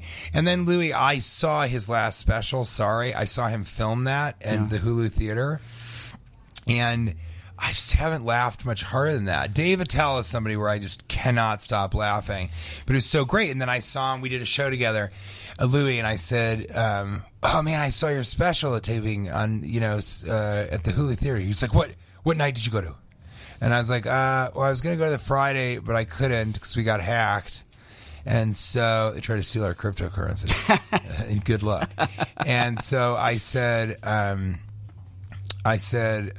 no, so I saw Saturday late show, I think. He was like, there's only one show, but you saw Saturday? And I go, yeah. And this is such a funny comic thing to say. He goes, yeah, I'm glad you saw Saturday because Friday, that was a very different audience. That was a very different show. So I can only imagine, because that's all his money, I think. But I can only imagine how scary it would be to have Friday. Hulu Theater seats thousands and thousands and thousands of people. And I can only imagine how scary it would be to have Friday go terribly. and then have Saturday go perfectly. I mean, I think he was really happy with Saturday. Tell me if I'm in the wrong here. I was about to do a special, but I have 4 shows. I have 2 nights, but 4 shows, so I get tonight. 2 more cracks at making it happen. And you got 2 shows tonight. That was a great job. Look at him go in. You see that? That's radio. That was professional. I almost used the F word you said. Are you able to dump stuff? No. The 2 shows tonight at Wise Guys Comedy Club. All right. 2 shows tonight. Right there, you mother. All right. 2 shows tonight at Wise Guys Comedy Club. And tomorrow, you can say suck, right? Of course, suck mine. You could say that. Yes, I was once kicked out of an Andrew Dice Clay show. Actually, he kicked me out of the show. For golfing? No, not for golfing. Let me ask you a question. Hey, so quiet down over there. Yeah, quiet down. I've seen the way you deal with hecklers sometimes, and you're fantastic, and I love it. Thank you. I don't heckle people. Okay, Andrew Dice Clay asked me a question. This was at the Riviera. I was dressed in a fedora. I was on a date, and he says to me, "What do you think they would..." Things that are antithetical. Yeah, exactly. He says to me, "What do you think they would say if a guy like you and a guy like me walked into a club?" So I answered him. I said they would say, "Why did you go with your grandpa?" Right? I'm just making a joke. Wow, so everybody laughs. Pretty good. So dude. everybody laughs, right? It wasn't malicious. I love Dice. And then he says, "You think you're pretty effing funny, huh? Let me tell you something. I'm the best." And then I said, if you were the best, you wouldn't be at the Riviera in front of 200 people. And now that was probably a little mean. This was probably like 6 or 7 years ago. Whoa. So he says, "How much did you pay for those effing tickets?" And I told him the truth. I'm a radio guy. I got a couple comp tickets. I said, "Nothing. I got it for free." He said, "Good, then get the F out of my show." So the best part is the security guard is escorting me out. I thought it was a gag because it wasn't malicious, but he kicked me out for real. The girl I'm with is still sitting there. And as I'm walking out, he goes, "Good, now I got you all myself." And he starts talking to the girl that I was with dating. We actually spoke a couple of years later at a Tom Green show at the Hard Rock. I saw Dice. He remembered me, and he's like, "Oh, I was just busting balls." But, do you think I was in the wrong? Well, he's such a good dude. I know he is a good dude. New York. Yeah. No, the joke. Well, with the joke, why'd you walk in with your grandpa? Yeah, just smart ass. There you go. But I'm the best because that's his shtick. Remember? True. To say if you were the best, you wouldn't be at the Riviera. Probably a little mean. People. Well, not only is it mean, somehow it also shows what an idiot you are. I am an idiot. Why are you in a fedora? That's true. Bringing a date to the Riviera to see this guy that you apparently think you're funnier than? It's like I'm definitely not. I think both of you guys really got it on that one. I think that's a good point. I wouldn't have kicked you out because I would have had stuff to say about it. And I would have loved it. I would have loved it. I know that's the problem with hecklers. But I'm not I like it. Listen, he's like, "I'm not a heckler." You just told a story about heckling. Well, if you ask me a question, am I supposed to not answer? No, you could have been like, all right. You could have been like, "What would you say if?" Then you would say, you could have said the grandpa thing, but if he says, "Look, I'm the best," it's a heckle. That's fair. He didn't ask you a question. That's fair. He wasn't like, "Don't you think I'm the best? Tell me what you think about this venue and the amount of audience members there are here." So I really shut you down there, buddy. That's fair, but I can tell you I would love... The problem with hecklers is that they love it. They love being made fun of and being the center of attention, and they don't care that they're disrupting the show. True. I would never want to do that. I ask a lot of questions, and I appreciate when people yell stuff, I can really handle it. Yeah. But then that sucks because it teaches them if we yell stuff out at a comedian, then they'll be able to come back at them, and that's just not the case. I'm not that guy. I mean, like Annie Letterman, did she have anybody heckle her? Is she good at handling that stuff? Steve Hofstetter, do you know she's good? Yeah, he's good. Hofstetter's the best. He came on last week. Hofstetter's really? So great. I have him. Dude. I love talking politics. Does he live with him. in Vegas? No, but I have him on all the time because he's a very political person. Oh, really? Did he call in? Yeah, he calls in all the time. He comes down here and he performs here once in a while. I think where is he? I don't remember what club he's at, but I'm not going to promote another club right now. But anyway, thank you. Yeah, I won't do that. So TJ, for someone that has never seen your act before, which I've seen a million times, yes, it's fantastic. They should come to the shows. Let's talk tonight. about that. Yes, 2 shows tonight, almost sold out actually. Now that we just looked at those, only a few tickets left, and then Saturday is the real deal night. So get your tickets to that. Okay, ASAP. And have we sold any tickets while I've been on here? No. Okay. Not yet. Hey, you know what? I'm not going to be like he said best. Yes. I'm never going to be like I'm the best, because if I was the best, I wouldn't be at this strip mall radio station. It was the push-ups. Talking to a heckler. That's true. About Asian women. That's true. TJ, I mean this sincerely, man. You are one of the best. I've always loved your stand-up, and your movies are fantastic. Thank you. Honestly, I'm a big fan. I will certainly be there this weekend. And yeah, please do come on Saturday. I would love to. And say what's up. Let's get a beer or something afterwards. I would love to do one that. down. It's legal in I Vegas. might hold you to that. Dude, I'm into it. You know Asa? Soon to be famous radio personality and manager of Wise Guys Las Vegas. Say hello, Asa. Say hello. Hello. Asa. There you go. You do a great job. That's his radio debut. You do a great job over there. We're all going to go to Circus for a beer on Saturday night. Yeah, That's what after the shows, we're going to go. No, maybe not beers. Maybe we just play hoop shoot. That's fair. Or knock the bottles down. I'm a pretty good. My favorite, pennies in the plate. That's also my favorite as well. Yeah, they give you a discount if you bring your own pennies. I I don't know if you heard this, but I lost $75,000 in 1 year playing carnival games alone. Are you serious? Yeah, it was awful. That's why Kate. That sounds like a degenerate I don't have a carnival problem. I don't have a lot of money left, but it was good. It's like, again, they bring your they give you a discount if you bring your own pennies to Penny Plate, and then the milk bottle thing. I just don't know how. And I would win. I have several warehouses full of large gorillas and Pokemon and Pikachu. Do you really gamble? Do you gamble? Oh yeah, on carnival games. You better believe like in it. Vegas. Like, do you play blackjack or slots? Oh, you know what? I play craps only. I love craps. That's the only don't or thing I pass. play. What? The don't or pass line or the pass line? The pass line. Well, I don't know. I'm just asking you. Well, who plays the don't pass line? If the table's cold, you wouldn't play the don't? No, you're looking at me that's like I'm crazy. That's the wrong thing. That's the wrong point of craps. The whole point of craps, this is why I'm finally losing money, is that everyone is on a team against the casino. So if you're playing the don't pass, everyone just hates you. I don't know why you would allow yourself to be in a situation where you have 6 strangers being like, this guy. Because I like to be happy. I would kill him and rip his. Can I say? Yeah. You can say penis. You can say that. I would rip his penis off and hand it to my friend By Richard, the way, who we call him Dick. I once had Bob Saget the late Bob Saget on the show, and he said, "Can I say penis?" I said, "I'm not sure," and he said, "Can I say sick penis?" That was a very funny. Sick penis. So what we've learned is when TJ's playing craps, I will 100% play the don't pass. Yeah, so you play 100%. You play the pass just line. to piss him off. You play the pass line. There's only 3 bets. You play the pass line, the 6 and the 8, and the rest of it is just for fun. And you can press the 6 and 8. You play odds when it makes sense. What's the over under on how much money TJ's lost so far playing craps in Las Vegas? I haven't played yet, and I haven't drank at all. And I think it would be funny if I do Saturday night. A Cali sober Vegas. Yeah. So I'll smoke a little, especially because it's the first time I've been here where it's straight up legal. Yes, like it you is. just smoke a joint. When There's a lot that's legal. Girls direct to your room as well. That's is that legal? legal? No, it's actually not legal. I 45 minutes. 45 minutes from here it is. Yeah, that's right. I just know somebody told me that. Right? It's like where Lamar Odom almost died. Yeah. Oh my God. It's like 45 minutes from here. I got to hear about that some other time. When are you going to do a gig over there? At the Bunny Ranch? Yeah. I think, if the money was right. My buddy is friends with and kind of represents Bob Zamuda. Okay. And he has like a room at the Bunny Ranch. Does he really? Yeah, so he lives there part of the year, and then he lives in Thailand part of the year. I think. Speaking of prostitution, no, really, kind of popular there. Yeah.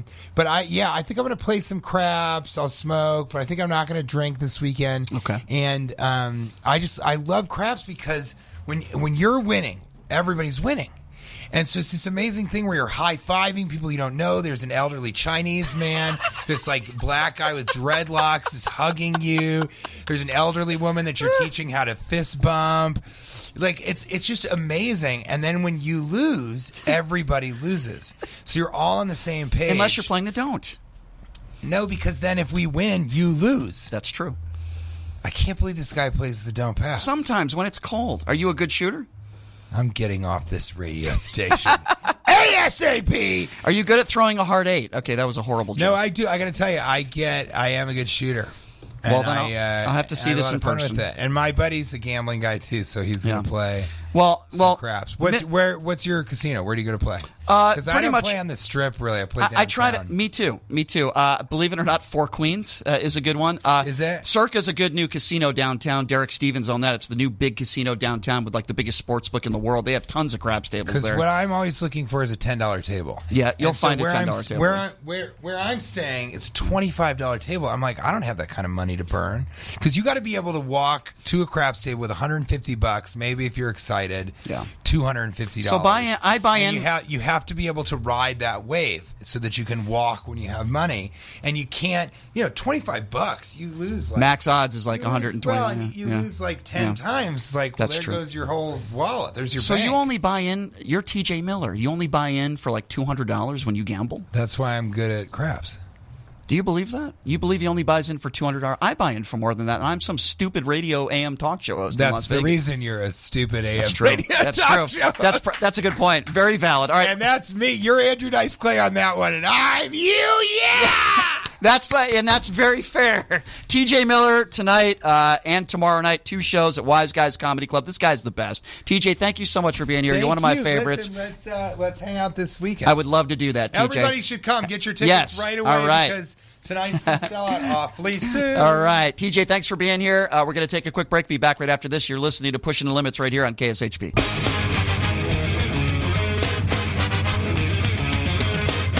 All right, welcome back. It is Pushing the Limits. I got to say, I've been doing radio for 20 years. That was one of my more enjoyable interviews with the man himself, TJ Miller. My apologies. We've been trying to get in touch with Don Logan. We ran a little late there in that last segment with the Aviators, but we'll catch Don next week. My apologies there to Don Logan. Please check out. He didn't even really get me an opportunity to plug the shows because he kept talking, which was fun. I love TJ, but let me just plug them now. TJ Miller, comedian, actor extraordinaire, great, funny stand-up comedy routine. He's going to be at this place called Wise Guys Comedy Club tonight and tomorrow. I believe there's 2 shows, 7 and 9:30, both tonight and tomorrow, if I'm not mistaken. There are still some tickets available, but it's almost sold out. So please get your tickets while they're available. I will absolutely be there this weekend, and I'm probably going to play craps with TJ, but it doesn't sound to me like he wants me to play the Don't Pass line, but that was fun, man. That was a fun interview. TJ's a funny guy, good dude, and that was a lot of fun, man. And I got to say, sometimes in radio, you get to meet some people that you like, and then when you meet them in person and they're really cool and funny, it makes it even better. He's a really funny guy, but he's also a good dude. It's so weird in Hollywood, right? You hear people say certain things about people. Sometimes they're true, sometimes they're not true. But until you actually meet that person, you don't know. Listen, I've met some people, and they've been absolute jerks, right? I met Robert De Niro once. I mean, I did an interview with one of the best actors to ever live, and I love Robert De Niro. But when I met him, he was a jerk. He was a jerk. I met William Shatner. He was a jerk. You meet some people, and I don't know why I'm comparing William Shatner to Robert De Niro, but anyway, all I'm saying is sometimes you meet certain people. I've met some musicians in my life that I've admired over the years, and then you meet them, and they end up being great. Really good people. I met, Scott Stapp from Creed years back, and, you hear all about somebody's drug problems or issues, and then I meet the guy, and I'm like, what a great guy. He just wants to help people and raise money for charity, and his lovely wife, and it's just like, all I'm saying is you never know with people. You hear rumors and Hollywood rumors and TMZ stuff, but you never actually know how cool somebody is or what a nice or not nice person they are until you actually meet them and spend time around them. Listen, I met Pauly Shore a few weeks ago, and he couldn't have been nicer. He was just such a nice guy, and he's, again, I have plenty of stories of people that I've met over the years that I'll never forget. I remember I met Don Rickles backstage a year before he died at the Orleans, and I'll never forget that for the rest of my life. And TJ mentioned Norm Macdonald. I was so lucky to meet Norm Macdonald, and I was able to hang out with him for about a half an hour or so. We were watching golf. We were watching the Tiger Phil match, and I'm walking with Norm, and he's got a beer in his hand, and he's a little drunk, and we're just talking. I'm not talking like a fanboy. We're just talking about random stuff, kind of like me and TJ. We're just talking about random stuff, gambling, drinking, and Norm Macdonald, the late Norm Macdonald, the nicest guy in the world. And I'm privileged that I even met the guy, and That's the great thing about living in Las Vegas. These guys come through, and you get to meet certain people, working in the radio business, and I certainly will never, ever take that for granted. I never, ever will take that for granted, ever. And that was fun. That was a fun interview with TJ. I don't know, how long did we go there? I felt like an hour. It was a long interview. That was a long time, but he was very generous with his time. Anyway, appreciate TJ Miller. Also, Joe Groman, a longtime family friend to the Woods family, Tiger Woods. Appreciated that. That was fun as well, talking about Tiger Woods and the relationship he's had with Tiger over the years. Got to check some scores when I get off the air here myself and see how Tiger's doing. I have absolutely no idea, but we'll definitely keep an eye on that as well. 7 over par? Oh, 2 over par. You put up 2 hands. I was like, 7 over, Numchuck? No, he's 2 over par for the tournament. Through 11, he's for the tournament, he's 2 over. Okay, so he's still right there within the cut line. Good for Tiger. That means I believe that means he's 3 over for the day. So we'll continue to on Monday, we're going to talk some golf. Obviously, they're going to give somebody the green jacket, so we will certainly cover that. Thanks for joining us, everybody. My thanks to TJ Miller and Joe Groman. I hope everybody has a fantastic weekend, and we will catch you on Monday, and there's going to be a lot to talk about. Maybe a TJ Miller drunken story out on the Strip. I don't know. That might happen. So anyway, we'll see you Monday, everybody. Have a great day.